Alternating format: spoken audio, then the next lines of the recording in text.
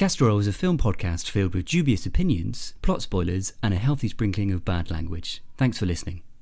Take a much loved movie and stir in a different cast. Add a hint of nonsense for a flavor that will last. Garnish it with fun, film facts, and food for the soul. It's a tasty, yummy, silly, funny movie casserole. Casserole. Hello and welcome to Castorol, the fortnightly movie podcast that each episode aims to take one of your favourite films and serves you up a delicious recasting. My name is Jim, and of course I am not alone at the stove. Joining me each week are my two co-hosts, my sous chefs if you will, Sam and Nick. Hello guys, how are we doing? Hello! Hello. Good intro as well, Jim. Yeah, it's strong. One take. Yeah, one take. That's definitely just one take. Definitely. Also, are we happy with him calling us sous chefs? I don't know. How do you feel about it? Well, I mean, like, I think if I was a sous chef to a chef that had never fucking cooked a meal, because he seems to have never seen a film, I'm not sure I'd be happy about that. What is a sous? Sous chef is like second in command. Okay, because So it's like a secondary chef. I possibly spent some years of my life thinking that the sous chef only made sauces. No, that's a saucier. Okay. I don't know. That sounds about right. Yeah. My understanding is the sous chef is in charge of the kitchen if the head chef is out of the kitchen. I thought it was a chef that was called Sue. Anyone seen Sue? Sue chef, Fred chef, Dan chef, Dave chef. Dave chef. Anyway, this is a movie podcast. Yeah. Who's in charge of once the sous chef leaves? Oh, it's just gone to shit by them. Okay. Yeah. Fucking porter. Well, gentlemen, how are we? Yeah, exhausted. Good. This is we're in. I don't know quite when this will go out. We're in Crimbo right now. Crimbo limbo, aren't we? This is being recorded actually after Christmas, as opposed to the previous Yeah, one we said. Just before New Year's. Yeah. And I believe last episode I asked you to predict how your Christmases were going to go. Were those predictions accurate? Yeah, it was good. Yeah, pretty much. Like, obviously, we all have young kids, so it was all probably much of muchness, pretty crazy. Too much chocolate, too much shouting, too much running around. Yeah, I think I predicted exhaustion, and I feel like that was about. I don't think I've made it a full day without having a nap. Yeah, well, that's pretty good. It's been pretty good. Me and the family have been kind of in like a little Christmas bubble. Though, just the four of us. It's been quite nice. You know, just lazy days, like chilling out, not having to do anything, which is actually quite nice. How about you, Joe? Yes, as I predicted, chaos, just really tiring. Lots of children running around, arguing with each other, you know, all wanting to score points, tell tales on each other, you know, that kind of usual child bollocks. Yeah. Nice, mate. Yeah. Don't say child bollocks on the podcast. Yeah, strange phrase. Yeah, it was a strange choice of words, wasn't it? So other than Christmas though, and obviously in the time of Christmas, have you guys seen anything in the last week that isn't a Christmas film? Anything noteworthy to talk about? Yes, but I'm not sure whether I should talk about it Let's now not talk about or the for thing. Next episode, as I believe it's going to be the film we're going to cover. That's interesting. Yeah, so keep tuned. So I have seen that, but I've also watched Die Hard 2 because I was in a Die Hard mood. I was like, well, we've done Die Hard 1, Die Hard 2, obviously. It's like Die 2 based at Christmas time. It is, because it's a year later, isn't it? A year later. Are they all Christmas? They're not. No, Die Hard 3 is very much in the summer, I believe. Okay. And Die Hard 4 is very much in the dog bin. Okay. I have a fight with Jim about this. Yeah, because you like Die Hard 4. I mean, I'm going to need to give it another watch. It's been a few years, but I don't remember it being that bad. I mean, we can all agree apart from Justin Long, he can get in the bin, but I don't remember the actual action and main basis of Die Hard 4 being bad. I mean, they have like a jet versus a truck. Yeah? It's not to like. James like, what's not to like? Come on. What's not Die Hard about that? Well, you know that bit where you were like, when we were reviewing Gladiator, and you were like, oh, it isn't very believable. There's no jeopardy here. Yeah, I just never believed he was going to die. Bruce Willis jumping off of an airplane onto a truck. Right. Yeah. Are you trying to tell me that Bruce Willis is not invincible? No, I'm not. I'm not at all. But I just my problem with Die Hard 4 is just you start to lose the comedy and it goes straight into action, which I like an action film, but I think, as I said to you off air, Die Hard for me was about the comedy and the quips and that's I think why a lot of people really love Die Hard 3, which arguably is the best. Which is weird. I would always I think it's great. I think Die Hard 3 out of all the Die Hards is the one I've seen the most.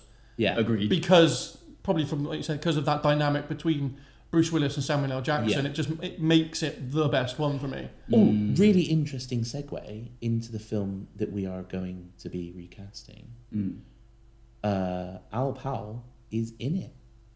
In the film we're doing? Cameo? Just tell you. opens up the cage to let the people out near the end of the film. I Really? did not spot him. That's amazing. There you go. I wonder if anyone Sam can guess. with the keen eye there. It's the other film that the actor that played Al Powell from Sergeant Al Powell from Die Hard is in.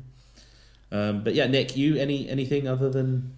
I watched a couple of bits. Very unfestive. Very, very unfestive. Like They're hard. quite harrowing. Yeah, so I watched a film I recommended to you actually. It's a 1979 Soviet World War II set film called Come and See.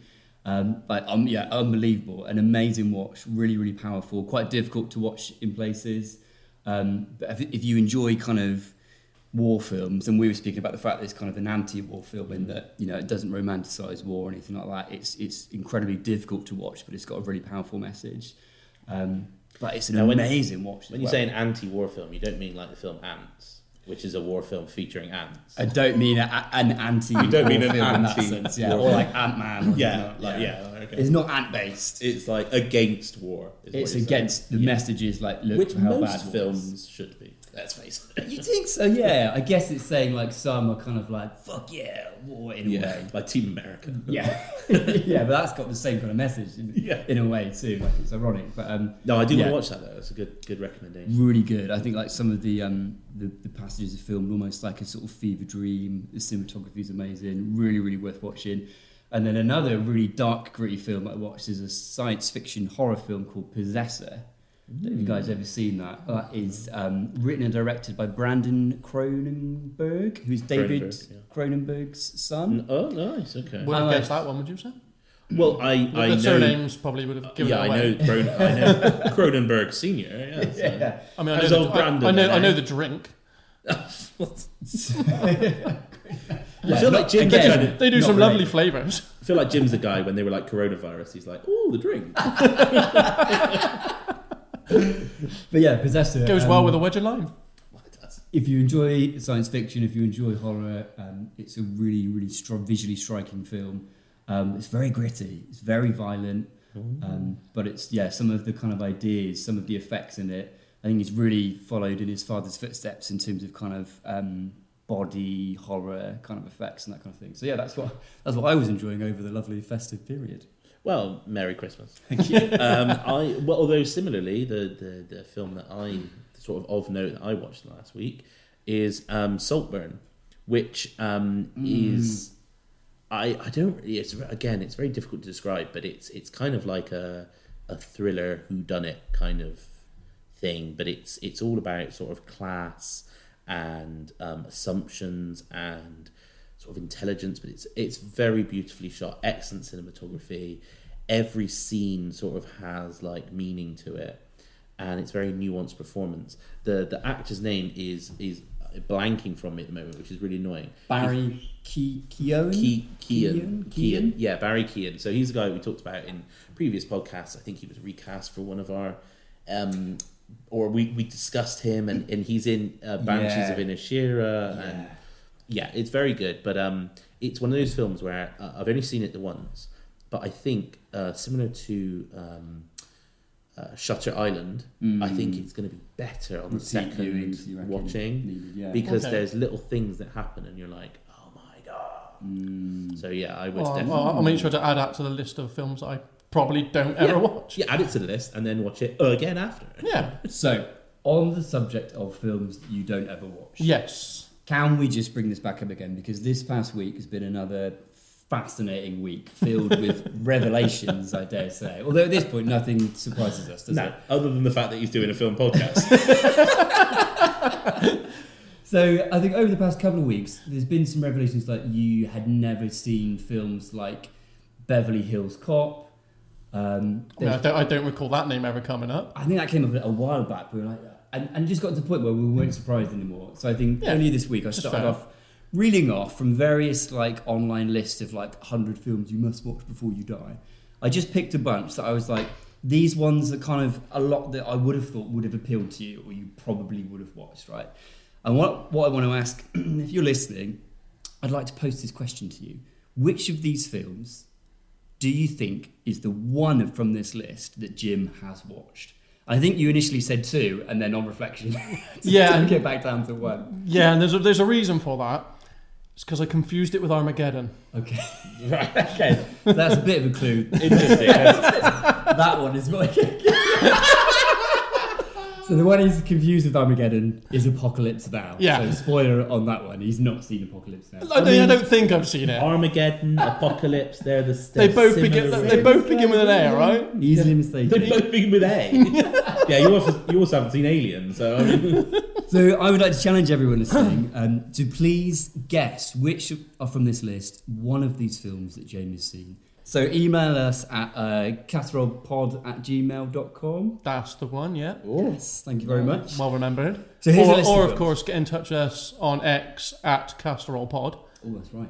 as well. We're very active on there. Yeah. It's usually me that's doing the socials as well, so you can give me shit for it. Yeah. And I will, of course, reply back. It's fine. You might not reply quite quickly enough, because you ask him about films, you'll have to then get in touch with us. We'll have to answer the question. And if they don't reply quick enough, it's going to have to be a quick Google. Yeah.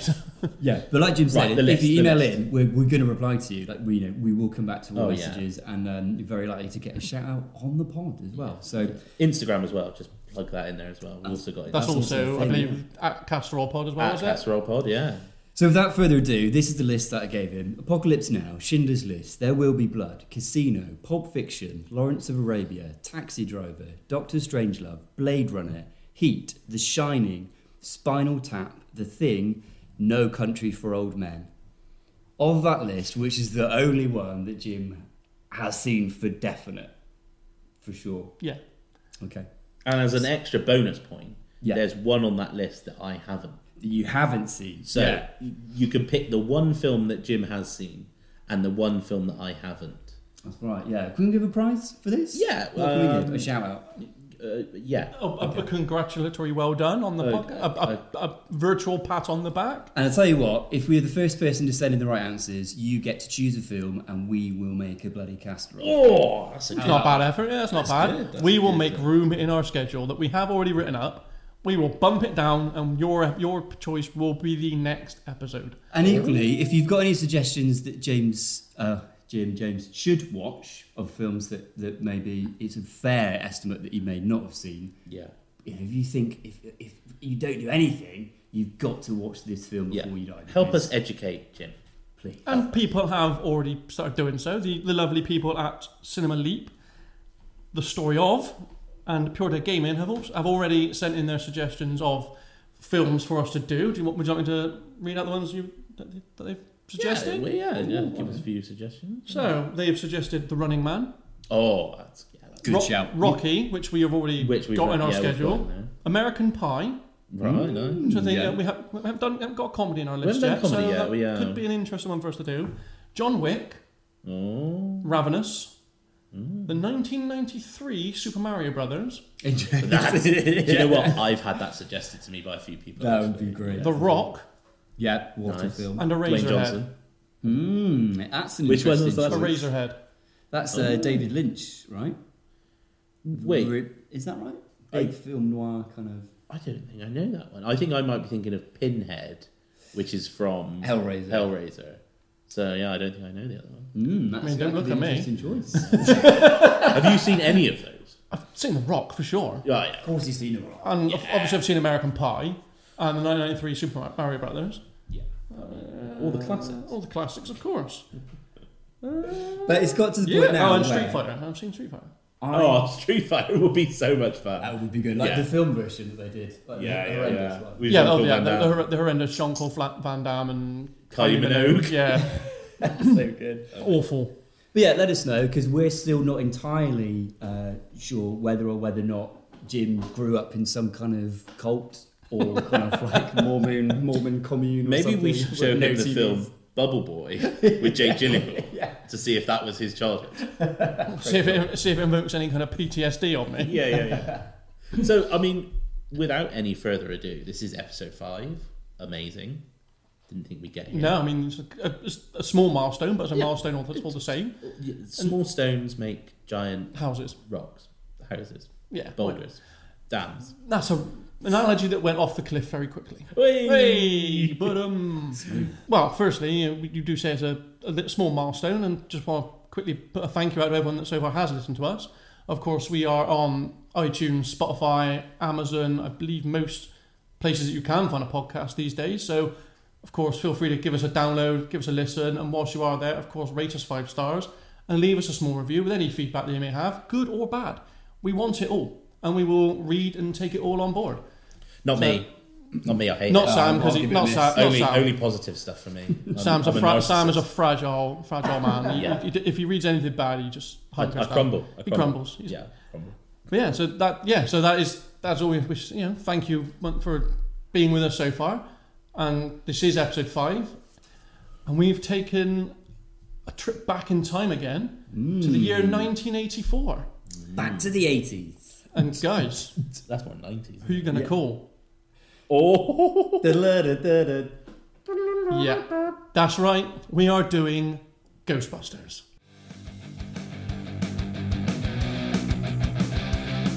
I feel like I'm going to be a wounded dog from Gladiator. I'm not sure how I'm going to feel after this one. This will be interesting because watching this film back, I realised that my sort of childhood memories of this film all related to Ghostbusters 2. Everything, I was like, oh, when's that? Oh, yeah, fuck, that's Ghostbusters 2. So everything I was thinking about was in the sequel. So it was interesting to watch the first one and be really rather underwhelmed by it. Yeah, see, I'm the same. I was one of This them. is I a went in, bad I was like, film. it's a classic. Whoa. But I don't think I enjoyed myself. oh, guys, right. Okay. It was, I mean, I won't say I didn't enjoy it, but I'm not going to say I did enjoy it either. This film sucked. Seriously, there hang is- on. Wow, whoa, hang on. Yeah, like- Torches out for Nick this time round. Right, So- so just before anyone says anything, I feel like I have to say this right now. Yeah. I have been verbally warned by several people where I've told them that we're going to be recasting Yeah. Ghostbusters. Yeah. And they have said to my face, don't fuck this up. This is like the best film ever. It can't get any worse for me, so don't you worry. Oh about my it. god! Right. Don't you Okay. worry So about it. I mean, Nick, you and I were on the same page with Gladiator against Jim. Yeah, And I now, thought this would be contentious. right. So I know I'm a bit of a film lovey. Like I love films, and I work in the industry a bit as well, and so You're always the more positive, aren't you? yeah, Let's and be I fair. kind of I feel like in order to get it on screen, so much work has gone into it. You've got to give them a bit of love. And there's always something good. Like, it could be like a really shit script, but the CGI is great, or the acting's great, or vice versa. But for you guys to genuinely think that Ghostbusters 1 isn't good does Hang blow on. my mind. I haven't said I don't think it's not good. I just didn't really enjoy it either. But if you didn't enjoy a film, I'm that's very in saying the it's middle. not I'm good. very in the middle of it. There were moments I liked, like Rick Moranis' character. I think he's brilliant. I think a half of the Ghostbusters are brilliant. I think the other two are. I could do without one. Whoa, what two do you not think? Because I can understand. I could do without Winston and Egon. Egon's like the linchpin. He's the best one. I could do without him.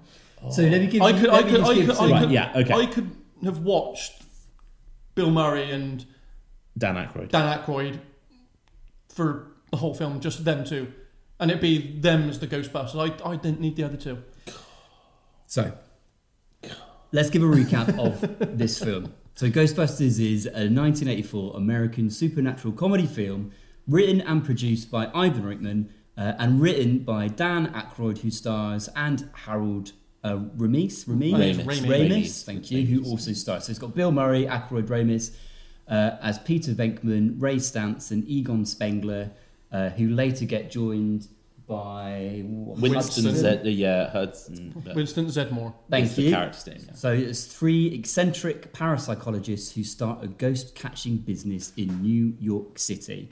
So I mean, right. So if anyone hasn't seen this film, like, and you're coming to it fresh, just remember it's obviously like an 80s film. It's very 80s.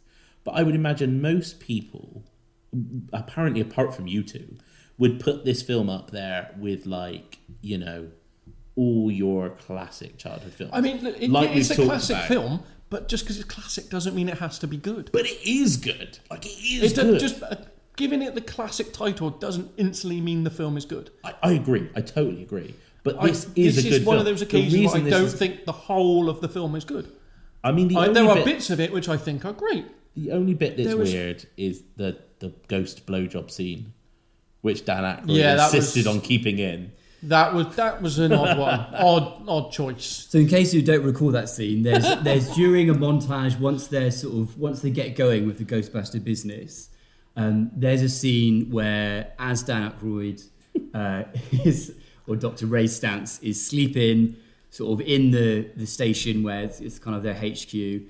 There's a ghostly apparition of a lady with like floaty clothes floating above him, and then kind of his belt magically comes undone, and it's intimating that the ghost is. And he then kind of does like like eyes roll back into the back of his head. So apparently that was originally written into the script to have been an extended sequence, and it was meant to have developed a love interest for his character, in the same way that Bill Murray has a living love interest in Sigourney Weaver's character. Who is just so gorgeous in this film. She's... Like, Sigourney Weaver is strikingly beautiful. Stunning, everything brilliant. Fantastic. Let me tell you about what my problem was with this fucking film. Okay. So obviously this film was a cultural phenomenon when it came out. It was unbelievably big. It blew up. It made a fuck ton of money. It was merchandise out the ass. Right? Yeah. Everyone now knows who to call. Right? I mean, I remember having the Ghostbusters outfit and power pack and whatnot when I was growing up. Right, so, the car, but I think that a lot of that was down to the cartoon. I remember watching the cartoon a lot when I was little. The cartoon was good. I don't remember much of the movies. Like I said before, my memories of the movies. I remember the Stay Puft Man going through the city, but I don't remember a lot else. So I've obviously at some point watched this film. But I don't remember a lot of it because the only lasting memory I have, like I said, is of Stay Puft marauding through the city. And obviously, it was, at the time, as well as being like massive, it was reviewed pretty favourably. People really praised Bill Murray's performance, as you can imagine. And what really surprises me is that to this day, and I really felt looking back at this film and watching it, I was like, really? Is that it's maintained, like I'm sure you would agree with, Sam, as like one of those films which like you have to watch this film before you die. Like it's in everyone's top 100 list or whatever. It's like a cornerstone of like really good filmmaking. And I just think it was poop. I agree that it should be on that list of films you watch before you die. I'm just not agreeing that it instantly makes it a good film. It's an enjoyable film. Don't worry, guys. Just not necessarily a good film. Don't worry, because I know that everyone listening to this is now thinking that Nick and Jim are mental. This film's and so have bad. Lost their mind. This film has great parts, right? And I'm name one thing that's bad about it. My issue with this film is I went in thinking, I haven't watched a bit of Bill Murray comedy goodness for a long time. I haven't watched Groundhog Day for a long time. I haven't watched Lost in Translation for a long time. All these films where he's unbelievable. And I went in with really high hopes that he was going to really deliver. And it just kind of annoyed me throughout this film. I found him really kind of scene hogging. And I don't know whether it's the way that they wrote it. And I think reading up about this film, I think obviously the script originally was written by Dan Aykroyd. It's his kind of like... it was his baby. He originally intended the Ghostbusters to be like space traveling intergalactic ghost and alien hunters. And then I think working with the writers, working with Ramis, he revised it to set it on planet Earth, make it much more realistic. And that's where the supernatural elements would be more kind of fun, kind of relatable because they're happening on Earth. But I think bringing in Murray, they had to change a lot of scenes to give Murray more screen time. It just ends up being a vehicle for Bill Murray. Well, obviously, a lot of his lines were ad-libbed as well. Yeah. But I think that is that's I can't remember the word I'm thinking of here. Just edit this out.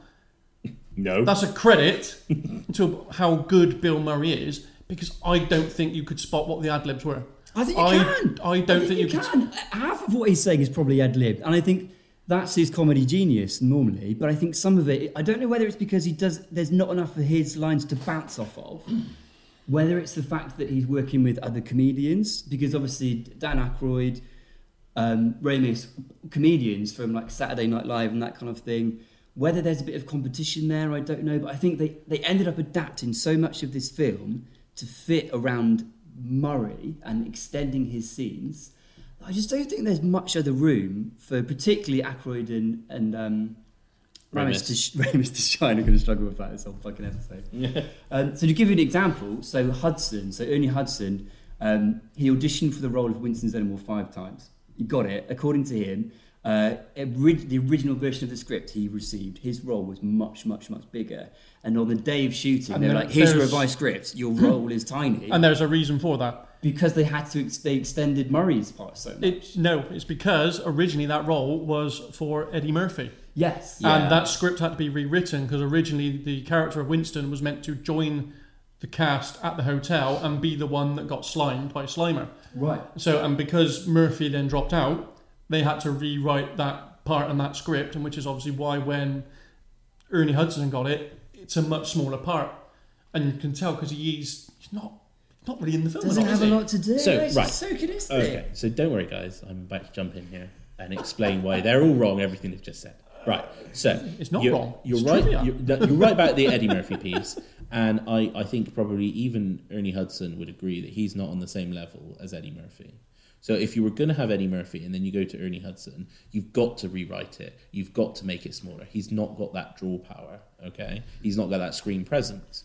He plays a really key role. You mentioned about the fact that he's the only guy that's not got a doctorate, and obviously that is a little bit awkward that he's the only African-American person in the cast and he's not got a doctorate and these others have. Yeah. But he plays a really important role in every one of these films, especially when you've got like 3 nerdy scientists and they're talking about like, you know, field generators, and you're talking about like proton packs, and all that stuff. He's you like need the everyman. You need that character. I get so that. when he applies for the job and he's having his interview, the response was, as long as you're paying my check, I don't care. Exactly. I'll believe whatever you want me to believe. He plays it very well. Now you said about like, you know, the interplay with sort of the characters being a bit awkward. I think this is one of its strengths. Now, you're right that Bill Murray is a bit irritating in it, but his character is meant to be irritating. He never takes anything seriously. Everything he said is sarcastic. Everything. Now, maybe I'm talking from experience, but that is people's reaction to me. Maybe it's like it is fucking irritating when you can't just get a sensible answer out of someone. People often say to me, like, Sam, can you just enter this without making a joke out of it? And it's difficult for me. So, but his character does that.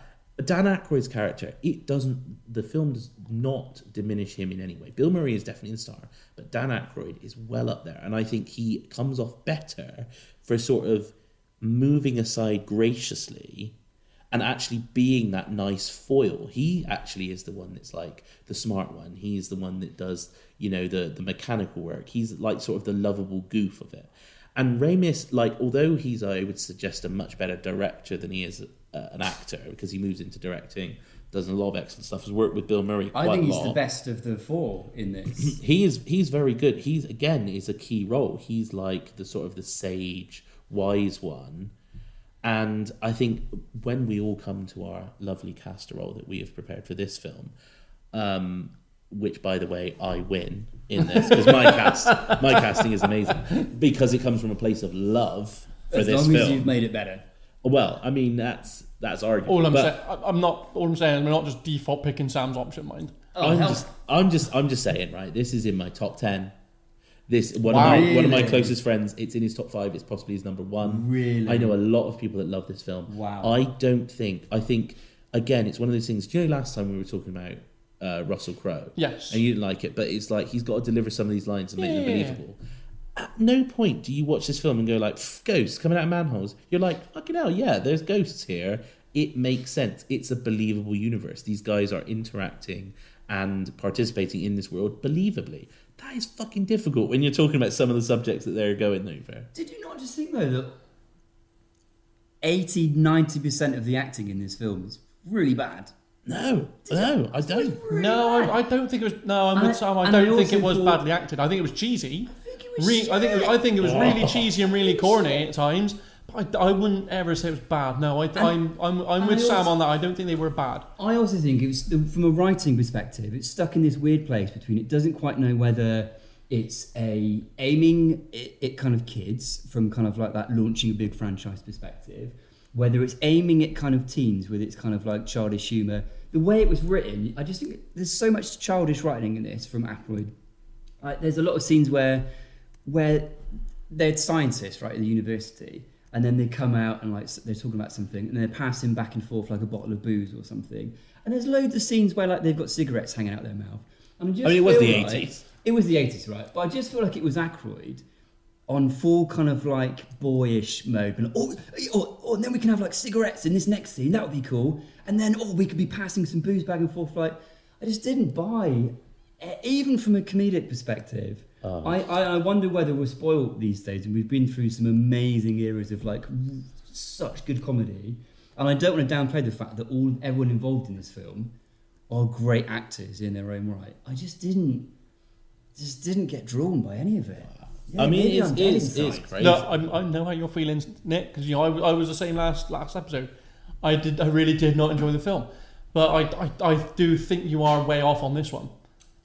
I'm not, like I said, I didn't really enjoy it to the degree where I'm going to be like Sam and his mate saying, "Oh, this is in my top 10."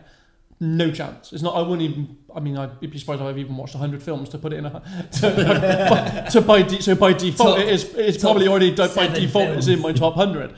But I'm not. I wouldn't be rushing to go watch it again. That's for certain. But I might watch it again after we've recorded it. But I certainly didn't not enjoy my time watching it. I'm just not glowing reviews. I think this would be a good time to shout out somebody that that listens to this podcast, and actually when he was listening to I feel like we should give a warning right now, because he was listening to the first podcast and actually was in a car crash when he a nice one. It was just a fender bender. It wasn't a massive issue. He was listening to our podcast and he had this little crash, and he was saying we were just still going on in the background as he was trying to deal with this. we didn't cause the crash. Well, we might have done. Right. We might very well have. So Seb, if you're listening, we're sorry. Don't drive. Don't listen to this one or Gladiator, but that's too late now. It's crazy. Or but drive well. But yeah, don't listen to it while you're driving. In fact, nobody should be driving while listening to this, because Nick's opinion would make me crash. But maybe pull up to the side of the road for until you get past this bit, and then wait till the cast roll before you move on. It's so bad. Look, do you want some trivia about this fucking film? No, not for you. Come on, you're getting it. So, do you want some Wikipedia or what? Yeah, go on. Get on it. Go on. Okay, so interesting stuff about this film that jumps out. So the title Ghostbusters was already legally restricted, and that was by the 70s children's show The Ghostbusters, which was owned by Universal Studios. So they considered a number of alternative titles for the film. So Ghost Stoppers, bad. Yeah. Ghost Breakers, not great. Ghost Mashers, that's the worst of the three. And then I think one of the people involved parted ways with Columbia Pictures at the time, early in Ghostbusters production, and became the head of Universal Pictures, at which point they sold the title for $500,000 plus 1% of the film's profits. But apparently, according to like Hollywood's accounting practices, that never got paid up, because like they inflated the amount that the film cost in production to like, we never made enough to have to pay you back anything. Mm-hmm. So yeah, as James, you touched on, Aykroyd wrote the script, intending to star alongside Eddie Murphy and his close friend John Belushi, who sadly died in 1982. So then Bill Murray was brought into the film. He was considered essential to the film's success. I don't know fucking why. Wow. But other people considered Michael Keaton would have been better, Chevy Chase would have been better, Tom Hanks, Robin Williams, Steve Guttenberg and Richard Pryor were also considered for the role. And then other people considered for Egon, Christopher Walken. I mean, that would have been a hell of a shout. John Lithgow. I'm not even gonna. No, I'm not gonna do a fucking impression. You don't deserve Come it. on. You don't deserve it. No. I just assumed you were giving me that look because that's who's in your casserole. No. Although he has said a name. Yeah. Who else considered? Christopher Lloyd, Jeff Goldblum would have been amazing, and Keaton as well, were all considered for Goldblum would have been brilliant. Goldblum was almost one of my choices. Actually. Really, Goldblum, he'd be really fucking good. And there's some really fun facts about the special effects used in this film, because I think a lot of it was really cutting edge at the time. They approached a number of different studios to do it. And the special effects artist Steve Johnson sculpted the ghost of Slimer, like he did like the puppet for Slimer, who at the time was referred to as the onion head ghost because of the actual puppet's unpleasant smell. It wasn't called Slimer until the real Ghostbusters cartoon came out in '86. The Slimer design for the puppet took 6 months and approximately cost £300,000. Fucking hell. I mean, what was this guy doing? This might explain it. After struggling to complete the design due to executive interference, Johnson, the artist, took at least 3 grams of cocaine, this was the 80s, and completed the final design in one night. Fucking hell. Here you fucking go! So was a lot of that 300 grand just spent on cocaine then or something? Exactly, yeah. And yeah, obviously he's got the very infamous, iconic Michelin Man, or Marshmallow Man, who was based on a cross between the Michelin Man and the Pillsbury Doughboy. There were 18 foam suits used for it, each costing around £30,000. 17 of them, worn by the stuntman, were burned as part of filming. And then all of the marshmallow that rains down upon everyone once, like, the Marshmallow Man is exploded. Oh, by the spoilers. Ghostbusters. Sorry about that. Spoilers for a film at nearly 40 years old. What do you guys think that was made from? All the marshmallow stuff that rained down. Soap. Bill Murray jizz. You fucking wish it was. Shaving cream. I mean, yeah. that was close enough with soap. Yeah, and after seeing the initial £150 of shaving cream to be used, the crew involved suggested that they test it first, and they tested it, and it knocked down the stuntman and nearly injured him. So I think they took that down by half. Yeah, wow. That's a lot of shaving cream. So, I mean, as much as I love Nicopedia Corner, and I'm sure you all do, if you are interested, on Netflix, there's a series called The Movies That Made Us.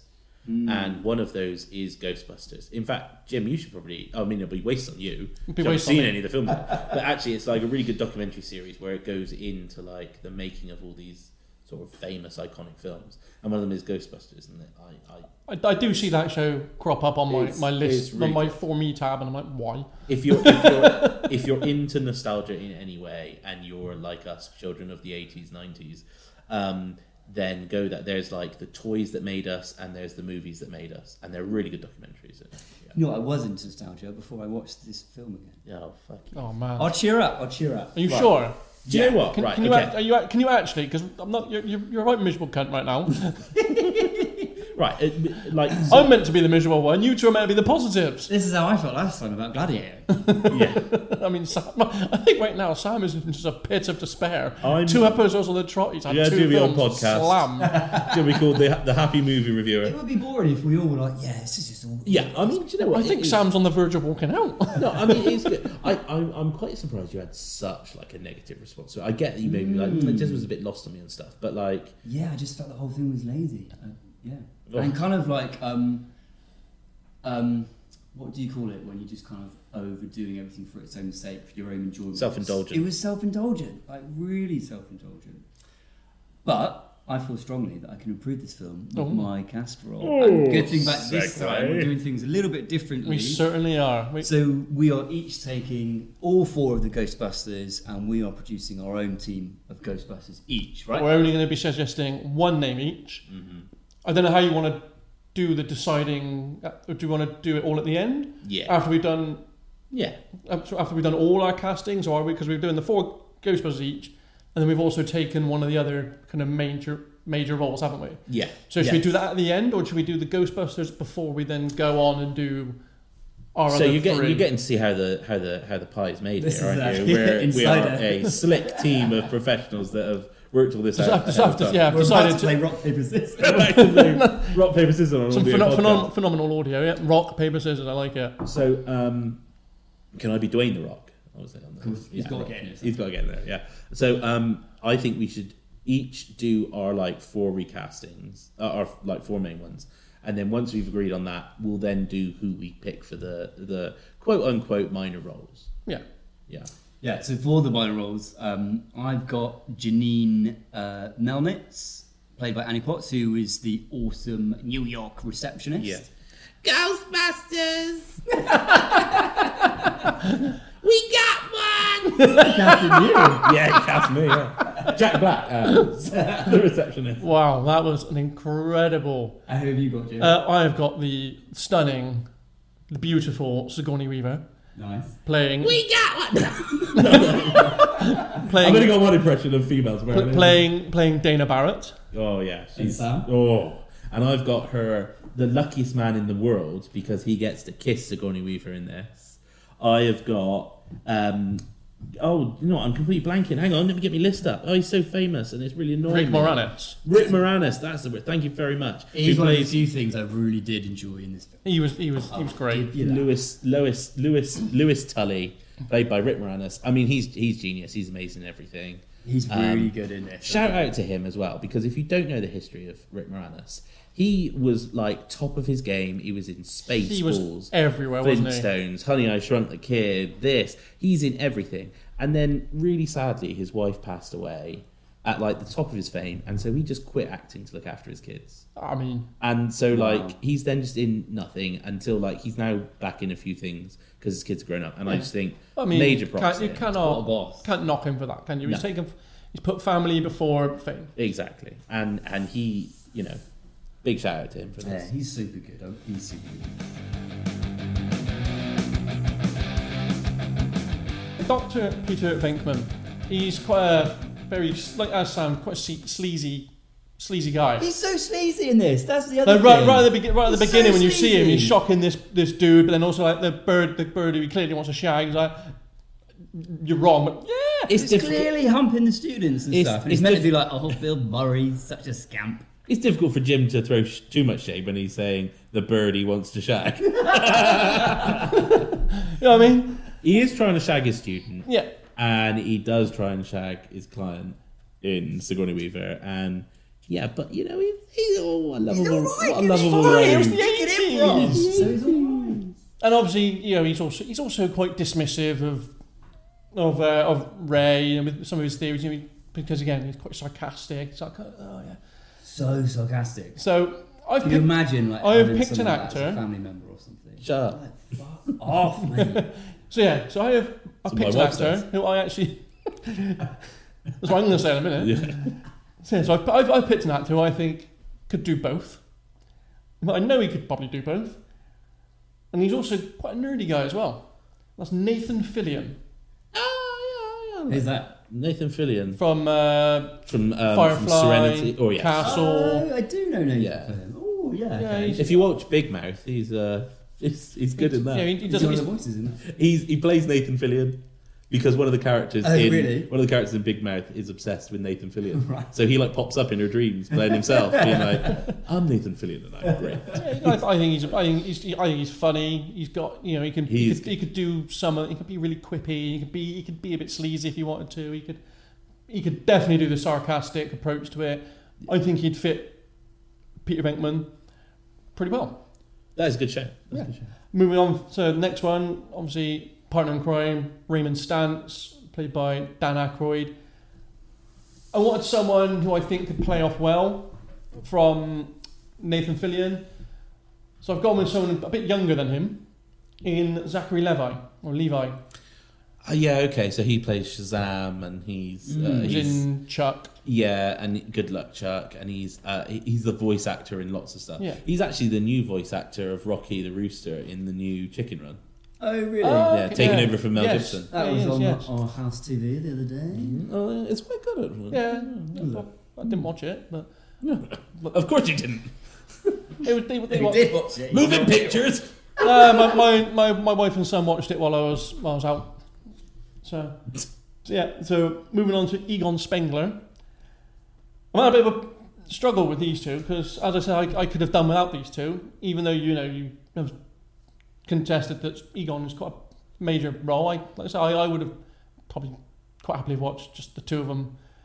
No, what another 40 minutes of just Bill Murray. No. You need Harold Ramis because he's like the straight man, you know. He's the straight man. He's got some really funny lines though. Do you know the line when like, Janine's like, "Don't you have any hobbies?" And he's about to walk out, and then he's like, "I collect fungus spores." Yeah, so I was like, "That's a great line." he's good, but he's the straight man, you know. Yeah. Well, I mean, he's no longer a man. Oh. I mean, I don't know what name he would go by, because I don't think Egon really fits a female. But I'm casting Kobe Smulders. Okay, yeah, I like her. You know who she is? No. No, she's in How I Met Your Mother, and she's in Marvel films. She plays Miranda Hill. She's I just quite like her. I think she could play quite a nerdy science lady. Quite well. I think she could do the role quite well and still keep the charm of the character. Yeah, I think that. I think I don't know if she would maybe quite be like nerdy enough, like because in the film, like, you know, Spengler is the one that sort of keeps Stans and Venkman in line. Yeah, almost. You know, he's sort of the father figure almost. It could be a mother figure. I'm not saying that, but I think Kobe might be a bit young. How are you extrapolating that much insight into? Because I watched a fucking great film that is Ghostbusters. That cast. At no point are they developing like fatherly relationships between the cast. Nothing happens between them. You so see it There's in little things. no dynamic whatsoever. You so see it. That they sometimes dismiss Spengler because he's a bit like older and he's kind of like a bit more curmudgeon-y. Like, yeah, there's such nuanced performances. Nuanced. I mean, I don't know why you keep looking over me for backup here, Nick. Who's next? Come on. I do like Kobe. I think she'd change it up. I do think it'd be interesting. I think my only thing is, like, I think you'd have to then change Venkman's character because he'd be hitting on her the whole fucking time. Good point. He's a creep. Yeah. Yeah. Okay. Do you know what though? He doesn't hit on Janine, does he? But she's not classically attractive. He's She's shallow. really pretty in this. Yeah, you might, but he doesn't. Okay, fine. Carry on. Can I round up my team? Can I round up my team? Have you two stop bickering? Winston Zedmore. I'm sorry, I love you. We're about to swap places in a minute. Get out of my house. So rounding out my team, Winston Zedmore, of course, as we've said, played by Ernie Hudson.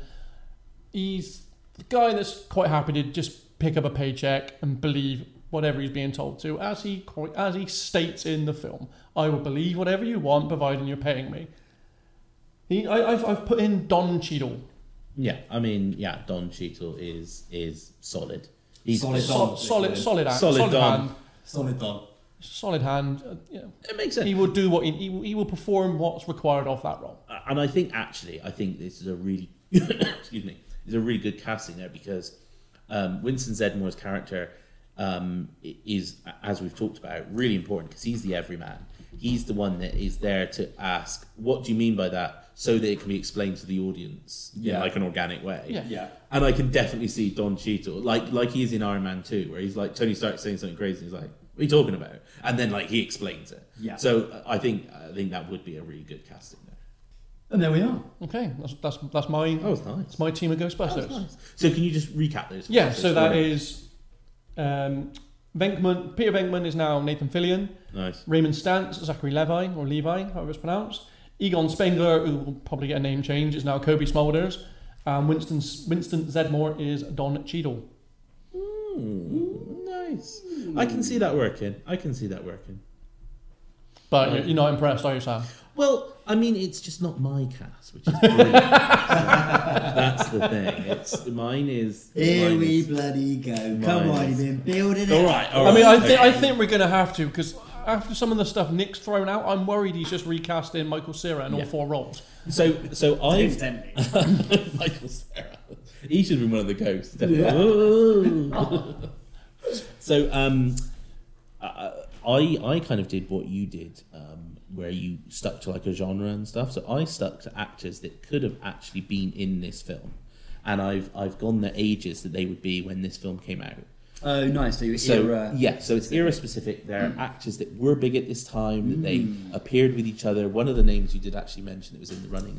Now, just remember, people, this is apparently the best choices now. Well, no, I love the film, so I like the original cast, but I also love all the people I've gone for. So, okay, Peter Venkman, Bill Murray. Okay, so in this, you've got him being the obviously he's the sort of the ladies' man. Yeah, he's the player. Yeah. So I've kind of gone for someone that kind of plays that in a kind of a bit of a jokey way. I've gone with Steve Martin. Nice. So Steve Martin would have been 39 at the time. Yeah. Now, if you know Steve Martin, obviously he's come back into it now with Only Murders in the Building. Yeah, I've heard that really good. It's that's really good. Phenomenal. It is really good. That is really, But back really in the good. day, he's in one of my favourite comedy films of all time, which is The Man with Two Brains. And if you've not seen it, we should watch that. We should recast it. It's brilliant. There's so many silly things. He was in a film called The Jerk. I mean, he was huge sort of in the 80s. Yeah, he was. He was also in, what was it, Cheaper by the Dozen as the dad and Naked, stuff. is it no, not not Naked Gun. It's No, not Naked Gun. What's it? It's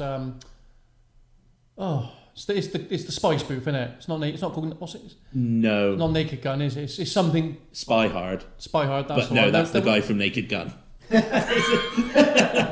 Yeah, it is. Yeah. Leslie Oh Nielsen. fuck! It is, isn't it? Yeah. That's why you're thinking Yeah, Naked Gun. that's why I'm thinking it. Yeah, no, yeah. But They Steve do. Martin, Yeah, they like, yeah. Okay. I've also seen like the film The Three Amigos. Him, Chevy Chase, Martin Short. classic. Yeah. Yeah, so he's like the Lothario one in that trio as well. So I think he'd be really good. He's 39 at the time. He's big on the comedy scene. He would hold the presence of that, and he'd be good at ad-libbing as well. Yeah. It works. So, for Ray Stantz, Dan Aykroyd's character, the sort of the lovable kind of silly guy, but he's doing like the fixing. He's the one that kind of isn't really good with money. It's kind of all his. It's kind of his whole thing. It's It's his kind of his project, thing, right? yeah. And he's kind of what I would describe him as is like a bit of a puppy dog. Yeah. So I've gone with John Candy. Nice. I could have sworn I read somewhere that he was considered. He probably One of the was. roles So as this well. is it. John Candy. He's in Uncle Buck. He's in Planes, Trains, and Automobiles. He's in Home Alone. He's the guy that's like poker, poker, poker. Oh, it's him. Him, yeah. I thought that was the case, but I didn't want to spat my mouth out again and get it wrong. Candy. Again. I swear I read was considered for the role of Lewis. Yeah, I can imagine that. And I think he said he didn't quite get the character. He would much prefer to play him. It was something like with a Russian accent and like lots of golden retrievers. And then it didn't take. They were So like, he well, would have no. been he would have been 34 at the time, so the youngest of my recasting in this. So I think he would have been brilliant. Obviously big at the time, would have been really funny, would have been great. For my Egon Spengler, Harold Rhimes does it amazingly. So obviously the older one, the kind of the father figure, but that kind of has that bit, especially when he's in front of the, trying to stop the people from turning off the power unit that eventually leads to this explosion that lets all these ghosts out. I've gone with Gene Wilder. Now, Gene Wilder would have been 51 at the time. He is obviously Charlie in the Chocolate Factory. What he a is, comedic I mean, he's legend. amazing, right? Yeah. He's in Young Frankenstein. He's in Blazing Saddles. I mean, He could have been my Venkman, if I was doing a era. yeah. He's good. So I did consider him for Venkman, but I I thought he wouldn't do as well as sort of like the sort of cheesy Lothario. I thought he might have been more of the one that like says those like complicated lines, and stuff. Yeah, nice. So then feeding off of that, my Winston Zedmore would then be Richard Pryor. Which I know he was being considered for some of those roles in there, but Richard Pryor, he obviously appeared with Gene Wilder in so many films. Yeah. Hear No Evil, See No Evil. He's a comedian of the time. Is it a I'm good trying to cast? explain Is this it a good to. cast? It is, right? So It's that not is bad. my four. You've got Steve Martin, John Candy, Gene Wilder, and Richard Pryor. That's fucking comedy 80s gold. I think what you Is got it there, too comedy though? Well, but then, I mean, like, if you look at Bill Murray, Dan Aykroyd, Harold Ramis, they are comedy gold. But this film was not pure comedy, was it? It was trying. Yeah, they were trying. It is pure comedy. They were clearly trying to be a bit serious about it as well. Let's be honest. What bits were they trying to be? The whole fucking thing. You can clearly see they were trying to seriously play these roles as well. They weren't. Well, They yeah, weren't just but all these firing. are It wasn't good just. actors. It wasn't just firing comedy left, right, and centre, was it? But all these people are good actors. They can do serious. It's just they're known for their comedy. And I think as well, this comes back to the fact. I see what you're getting at there. This comes back to the fact that everyone else ended up needing to adjust some of their performances to fit and to cater to Bill Murray. Yeah. Would you not agree with that? Like, because so much of the comedy delivery, like, Yeah, a lot of the comedy was Bill Murray. Aykroyd got his stuff in, but yeah, it was a lot of Bill Murray. I think the problem with what the casting you've come across there with, Sam, is they'd all want their stuff. No, but I mean, that's the I thing. think they would all want Good their point. stuff in that film. Good point. But all these people have worked together before. They know how to work with each other. I mean, Steve Martin and John Candy in Plane, Trains, Automobiles, amazing combination. Gene Wilder and Richard Pryor in Hear No Evil, See No Evil, Hear No Evil, amazing combination. They know how to balance each other. It's definitely like a comedy supergroup of that era. Yeah. And that would definitely be a spectacle to see. Yeah, I mean, you know, Just as strong as the original, probably better. well, that's the thing. And I mean, you know what? You are right in that it is a possibly a bigger ensemble cast. I mean, definitely, obviously, Richard Pryor is bigger than Ernie Hudson. No shade at Ernie Hudson, but like, you know, Winston Zeddemore would suddenly be on a level with, you know, everyone else. And as we've discussed, maybe he would be the one to take the sliming. You know, he's more of an Eddie Murphy kind of level. So yeah, that's my cast. And I like it. I just think my issue with that is like I says, I think it's too comedy, and I think they would all want to get their stuff in to make sure they shine, like Bill Murray clearly does.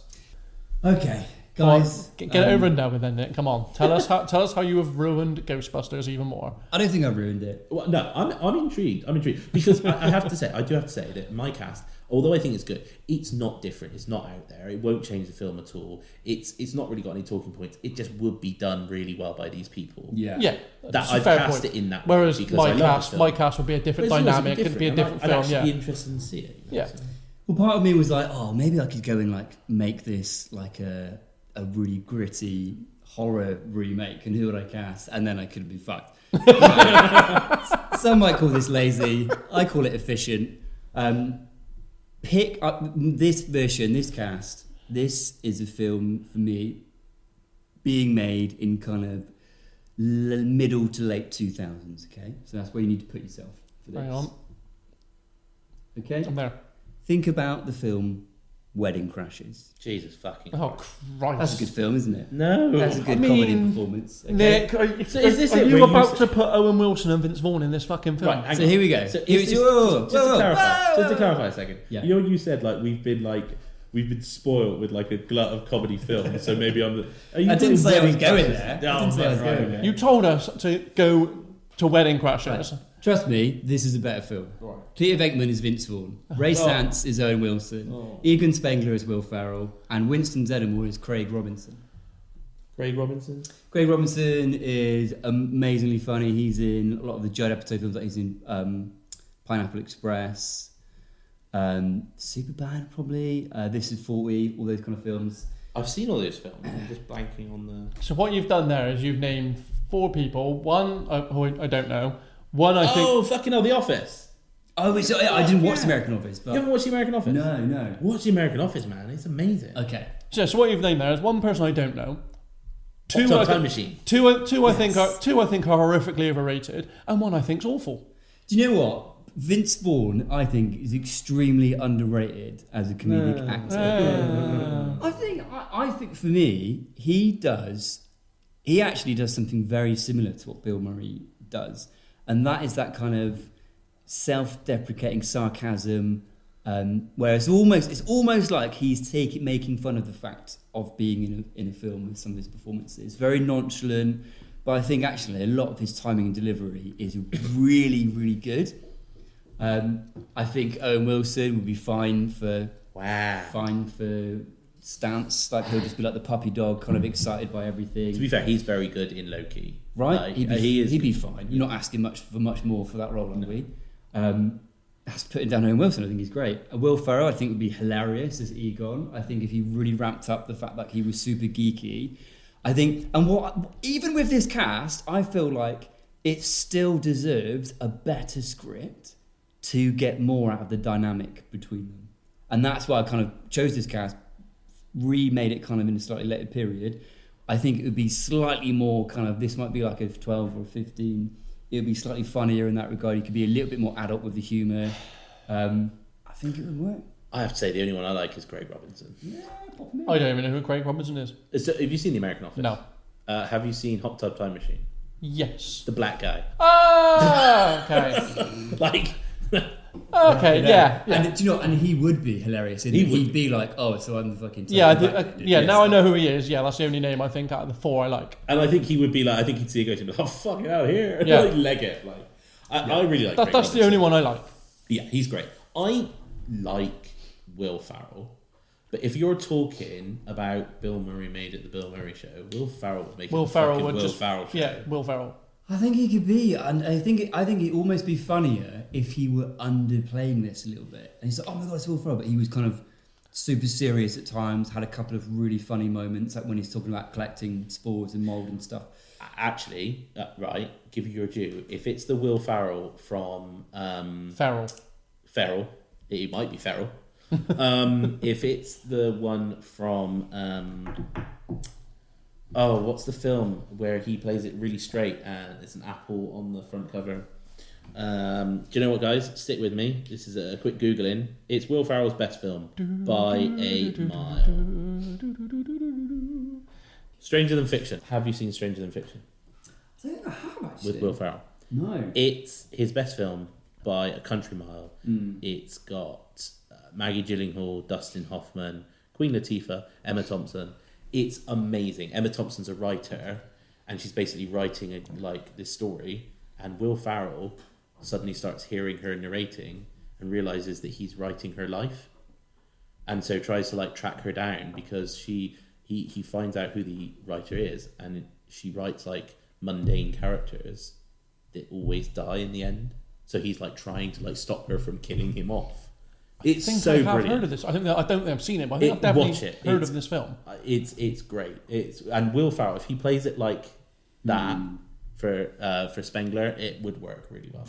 So look, if you're listening and you really hate my opinions of this film and my recasting, we don't want to hear from you. But if you love mine, we do. There's got to be someone out there that agrees with me. And I think you should be brave enough, and I will back you, to raise your voice and put your hand up and to email us, casserolpod@gmail.com, and say, "You know what, Nick? I think you're bloody right." Or contact us on X at casserolpod, and I will instantly mute and block you. While we're here, can I have one attempt to redeem myself, please? No. And that is with my casting of Janine. We're going straight into that, are we? Yeah, let's go straight into it. Can we? I feel like I need that.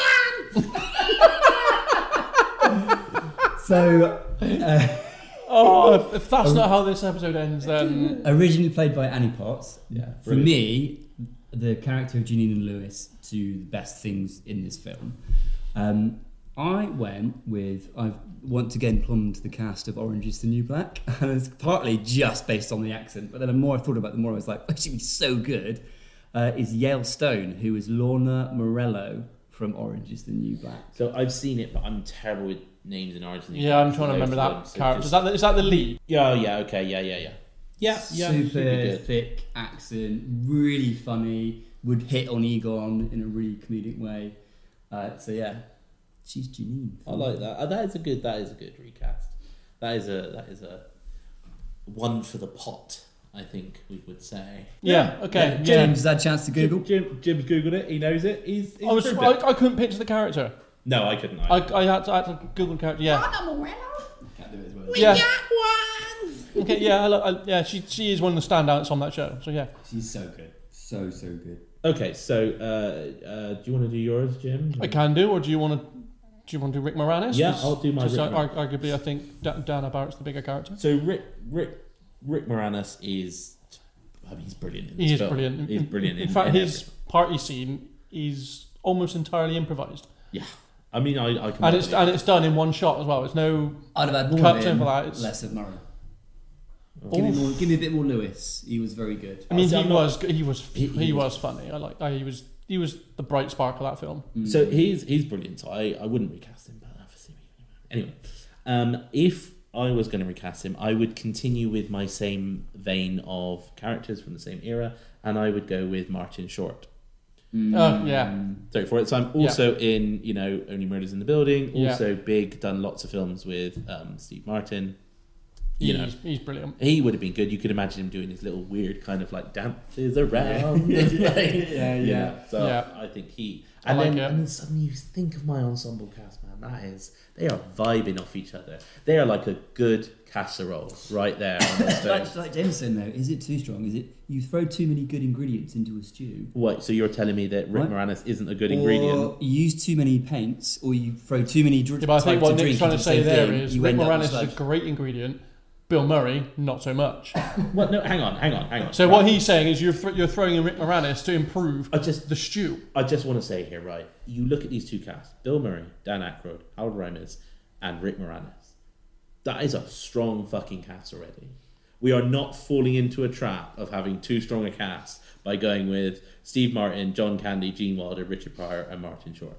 That's the same Yours level is of better. awesome. I don't think that is. Sounds is better. I think that's a bigger cast, and I think that would fall into a trap. Yeah, I think you're all fucking wrong. Get off my house. I was thinking watching this, so no one could act in the 80s. That's what I was thinking. 80s films were just bad. But then we watched like Die Hard and stuff. I was like, no, that's better. Like the performances are better. Is it because it's a comedy? Well, to be fair, do you know what? Actually, we did say we didn't want to start doing comedies too early on this podcast because comedies are more difficult because comedy is so subjective. Of course it is. What one person finds hilarious, Exactly. and the other person might be like, so no. it's really like when we're talking about Gladiator, I mean, the fact you didn't like it, I mean, that's crazy. But like, it's kind of like an outlier. I feel it's justified. But that's fine. But like, you're like, action is action. Like blowing stuff up is cool. If you like it, you do. If you don't, you don't. It's kind of black and white.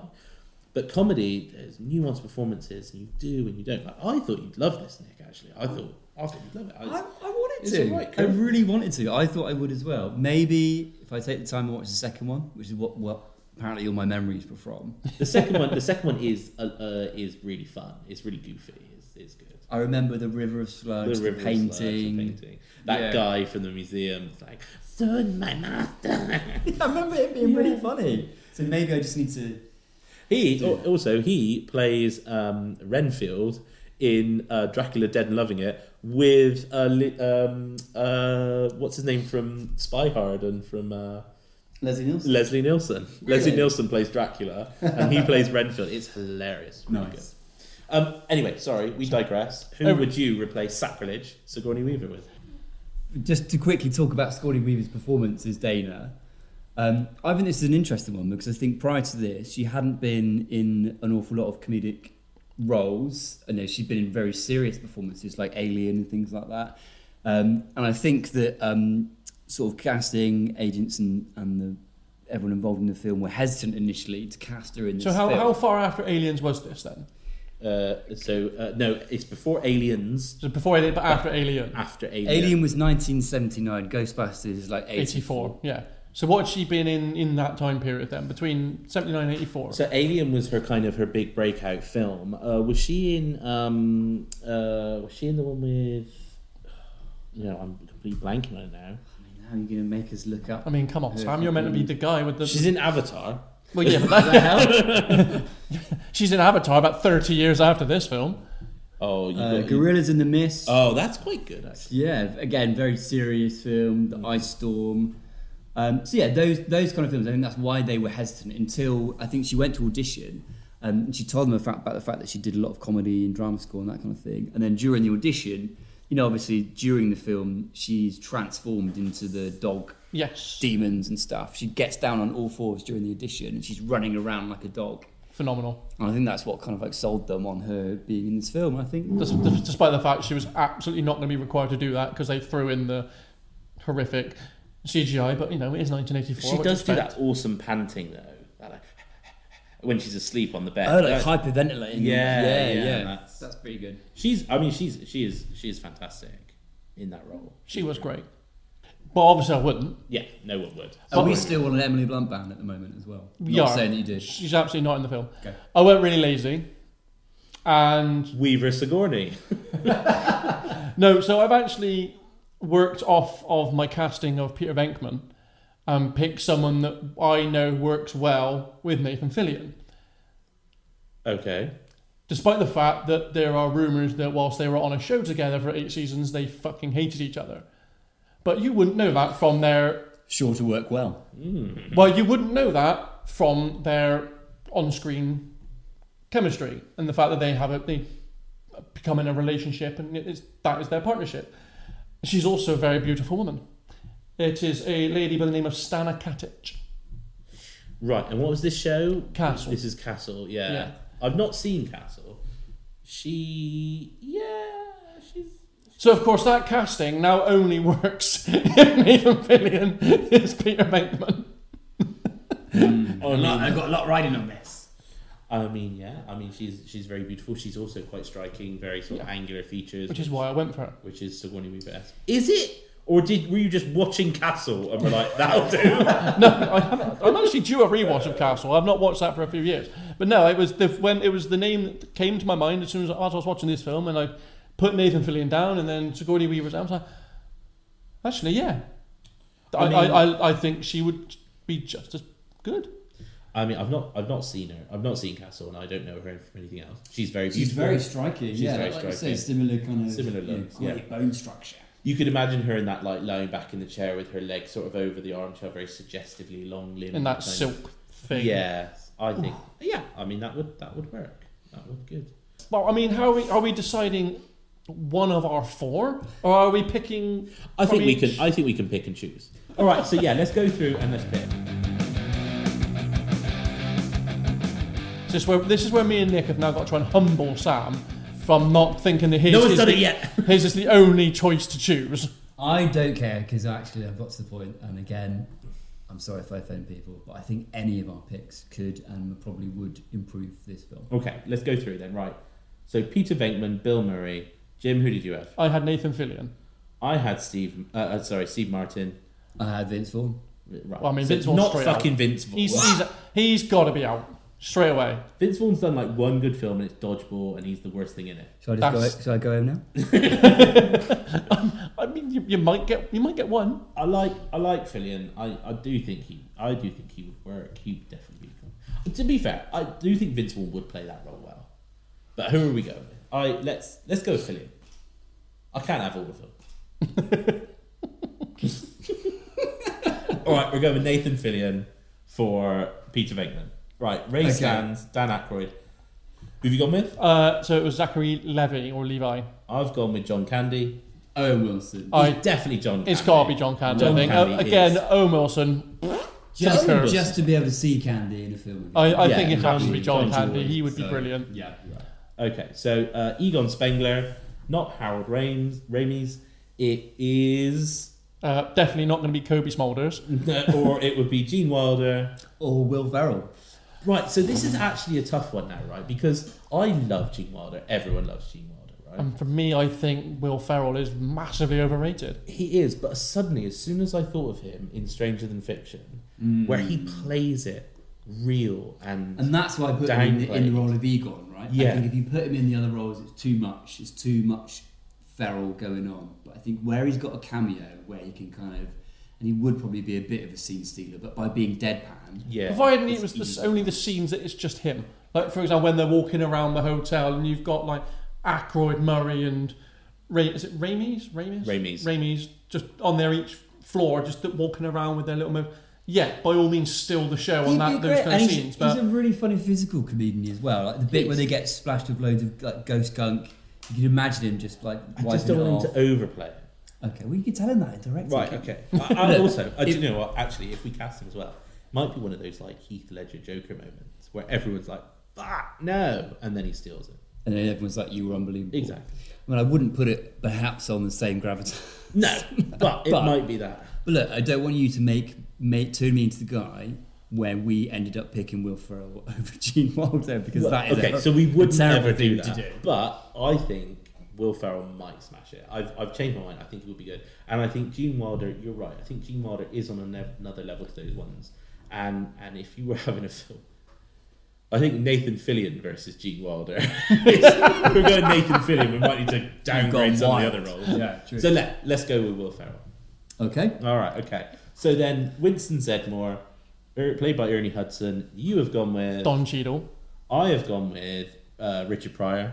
And I've gone with Craig Robinson. Now again, I want Craig Nick. Robinson. I want Craig He's Robinson. really fucking funny. again, Richard Pryor is amazing. Now I know who he is. Yeah, I want him. yeah. I mean, Richard Pryor is amazing, but he would work with Gene Wilder. They would be on the same level. I think, and again, if you were Richard Pryor, you would have to up that role. It would be more like the Eddie Murphy size role. Craig Robinson would be brilliant at exactly what. I feel like all he needs is a couple of lines to to steal those scenes. Like he's so funny, just having this really flat, deadpan. Like he does the same in. I think he's in Brooklyn Nine-Nine, isn't he? Yes, he's a bad guy. Yeah, but whenever he's in a scene with Andy Samberg, you're like, you remember that scene. Yeah. Because he comes in and you're just like, brilliant. Yeah, absolutely so good. Do you know what, Nick? You're 2 for 2 there, man. I feel like I've done right. You've taken half the Busters. You know what I mean? Right, so they're after coming in with just poo, Yeah, you've come in with a nice bit of bread at the end. Okay, so to run that down then, we have gone with, for Peter Venkman, we went with Nathan Fillion. For Ray Stantz, we've gone with John Candy. For Egon Spengler, we went with Will Ferrell.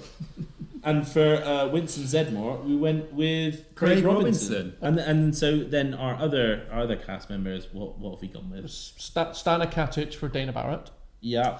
Yale Stone as Janine Melnitz. And Martin Short as Lewis Tully. Nice. I like it. Well, excellent. I mean, that's it.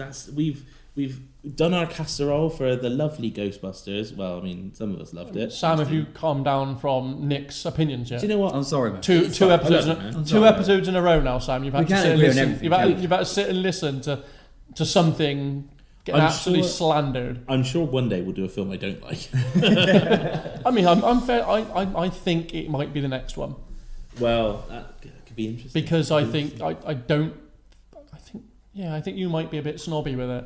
The next one we're doing is a very new film. It's just been released. There's very mixed reviews. This will be interesting to see what we all thought about it. Yeah. I'm very interested to see what the other two think, because I watched it over the Christmas period and I liked it.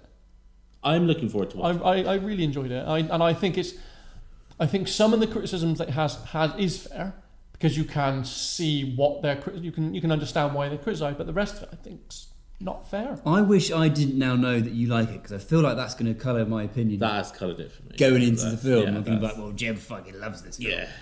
I never said I fucking loved it. I said I enjoyed it. There's a difference.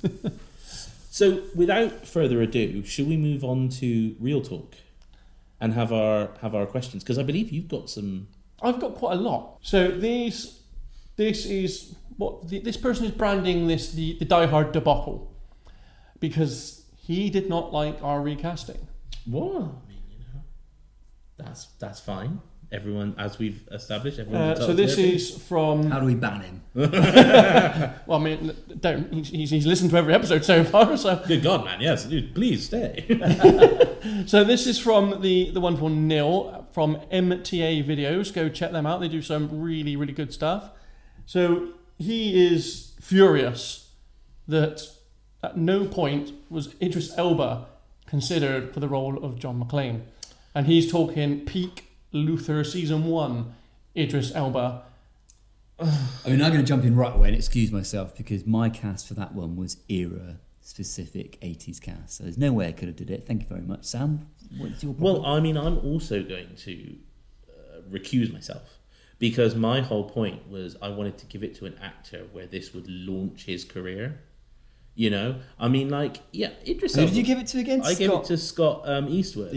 Yeah, so Clint Eastwood's son. So, I mean, Idris Elba would be great. I feel like every time an action role is talked about, Idris Elba comes up, like, is he going to be the new Bond? oh look, he's in the Fast and Furious spin-off. He's he's the new, he's taking over from Will Smith in Suicide Squad. Like, he's solid, he's good, but he's just a bit of an easy choice. Sorry, dude.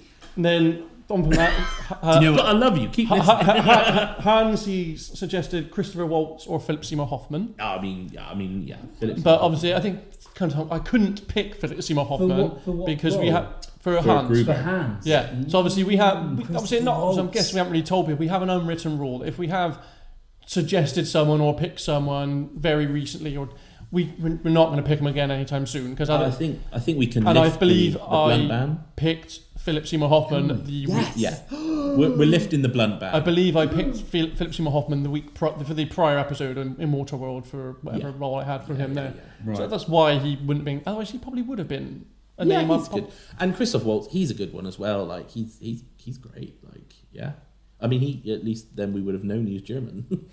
For sure. And then, of course, there's my mate Chris, who is furious that I didn't consider Michael Fassbender for Hans, which, again, he was suggested, I believe, Yeah, the week prior for Immortal World. Fassbender would have been good. The Fast has been on. So, on it's, we have a couple of unwritten rules, which obviously we haven't really divulged, but and I mean, that's a little peek behind the curtain there. We have a few unwritten rules, and we are now at episode 5, so Nick's Emily Blunt ban is lifted. Yeah, so whoever's next, expect there to be a lot any of fucking character. bluntage. the first chance possible. Blunt. Yeah. I mean, and he does have a question as well, which does tie into a question we've had previously. This is regarding the streaming services and cinemas. He said, I can see a time when streamers actually buy out / open up their own cinemas and release their work in them first before then allowing it onto a home streaming service. So essentially, might be you can see a Netflix cinema where their originals get played first. So you pay for your cinema ticket to go watch it at a Netflix cinema. Before then, several months down the line, it then gets released on the streaming service as part of your monthly package. I think the only way that would work is if you had some sort of serious discount if you were streaming with it. I was just going to say, what's the difference between it being any other cinema? Because if, like, my subscription for, say, Netflix allowed me, like you said, to go to the Netflix cinema and either free or discounted, I can go and watch new releases in the cinema. For like Otherwise- £2 extra, Well, I can go and see it. Otherwise, it's the cinema, right? No, it's just the Netflix originals. So it won't be like Yeah, but the if new it's- Batman. if It'll be like a Netflix original film. Like, for example, the one that we are going to be doing next time would be in the cinema. You would pay a fee. Whether that cinema ticket is included in your subscription or not, I don't know. That might be a separate price, and then obviously a couple months down the line, it is released onto a Netflix. But why would, say, let's use Netflix as the example here, why would, given that a lot of those streaming services have stopped paying to promote and produce films to do a run of cinema release and have gone straight to their streaming service for the reasons of it's not making enough money or for all sorts of financial reasons, things like that, why would they then kind of do the opposite of that and say, we're going to keep doing what we're doing, but we'll build our own cinema to release the film in, people hoping that people will go and pay. Do you know what I mean? Yeah. No, I think it. I think that's the thing, because I think the problem with cinema is a lot of people would rather just sit in their house and watch it. It's effort, it's finding time. I don't think it is the money as much. You can go to cinema quite cheaply. Yeah. Like, cinemas aren't as expensive as they're they not were. as expensive. I think if you were going to do that, I think if say Netflix were going to have a chain of cinemas, I think it would have to be for like £1 extra you can get tickets to certain films. That's the way it would work, potentially. And if you're not subscribed to Netflix, you can come in for like a £5 or something like you could for a normal cinema chain. Yeah. But I think my feeling is we're moving away from digesting that content as a group. I think it's going to be smaller devices. You can see it in your glasses. It's going to be a chip in your head that projects it straight into your brain. I think it's going to be away from consuming content as a group in the cinema and it's going to be more personal. I think once you can get what's closer to the cinema experience, right, the big sound, the big immersive feel, and to an extent you can get that more and more in the home every day, right? The more technology becomes, cheaper and bigger TVs are cheaper and stuff, that will continue to reduce cinema audiences, I think.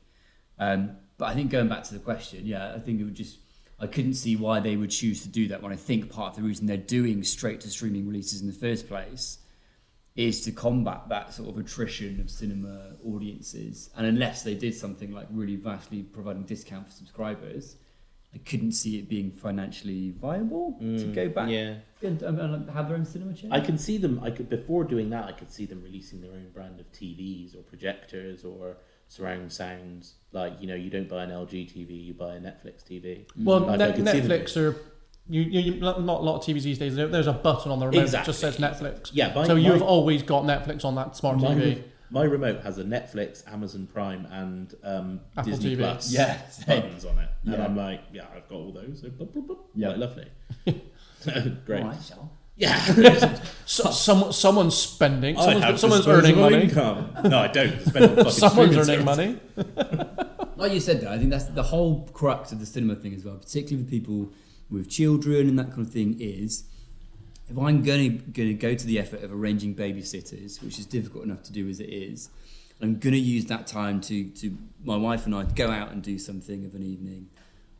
Like you said, I just feel like we're more inclined to go and get some food or something at this point in time. I think a lot of that is kind of leading towards the decline of cinema, combined with the ease of access of home viewing and choice and the improvement of home devices. I can't really think of a film in the last couple of years I've seen come out in cinema. I've gone, I really want to see that. Apart from the Mario movie, Mario Brothers, that came out this year, I can't think of many other films that I've gone, I need to see that before it's available at home. The Mario film was the one that made you want to get into the cinema to watch it. Yeah, of course it fucking did. Is that it was an animated one? Yeah, the new one. Okay. That was the one that you were like... See, I'm really sad. That's the one at the top of my mind. I was like, I have to... I mean, it's, well, obviously, because I've got my little boy as well. Okay. So it's like, so I took him with it, but I personally wanted to see the film. Okay. Obviously, him with me made it not weird. But I personally wanted to watch that film. Okay. That is a film that I've gone, I have to watch that film before it's available for, rent at home. Yeah, but that's the point, is you wanted to see that film before it was available to rent. But if it was streaming at home the same day as it released in the cinema, would you have bothered going to the cinema for it? Depends. Because, there's a lot of, some films that, I think it was Barbie recently, it was available to rent about a month after it went to the cinema, but they were charging you like 20 quid. Yeah, that's what I'm saying. I'm not going to spend £20 for a home rental when I could buy 2 tickets for £7 and go to the cinema. Agreed. But if we're talking about free at home, or even like a £5 at home, or a £5 in the cinema, I think it depends on the film. It does depend on the film. Well, like I was going to say, I'm really sad actually. I think I've missed the opportunity to see Napoleon at the cinema. I really want to see that. I think that would be a visual spectacle. Yeah. And that I'm still looking for, trying to find time, but it's like really early in the morning or really late at night. But that kind of film. And like I went to the cinema recently to watch. They reran all the Lord of the Rings films, and like getting to see them on the screen again. And I think actually that is the future of cinema. I can't remember if I said it in our last one, but I think if they made it an experience to watch like epics, like Lawrence of Arabia, and like big films. Or like Alien, like historically important films as well. Yeah, exactly. Like, there's an educational value there too. So you wouldn't include Ghostbusters in that, though, Nick? No. Fuck no. When you did Lord of the Rings, did they? You made it sound like they maybe did that just for you, and you did all of them back to back throughout a day, a full day. It was back to back 3 weekends in a row. Wow. I mean, I feel like they did it as a marathon at one point as well. They did, yeah, they did do it as a marathon. Have you ever done it as a marathon? I've done the first 2 as a marathon. Yeah, but they weren't the directors. These ones were the first time the directors, the extended cuts were in the cinema. Yeah. How long were they? They're like 3.5 hours. They're big. Like, so I rewatched the first one not so long ago, not realised it was the director's cut, and I was like, thinking, it's got to be nearly fucking over. And it was still over an hour to go. I was like, fuck. If you've got your own question that you'd like us to discuss or your own talking points, send it in casserollepod@gmail.com, casserollepod on X, Instagram. That's probably it. I don't think we're on anything else. Maybe you can try telepathy, see if you can reach us that way. I'm getting something. What are you getting? He says you're a twat. Point taken. But yeah, we'd love to hear from you. Also remember to find us on Amazon, Spotify and Apple. And while you're there, give us a subscribe, rate us 5 stars and leave us a little review with anything you want. Good or bad, we're grown-ups, we can take it. But until then, I'm Jim. I'm Sam. I'm Nick. Bye-bye. We've got one! Movie casserole, casserole.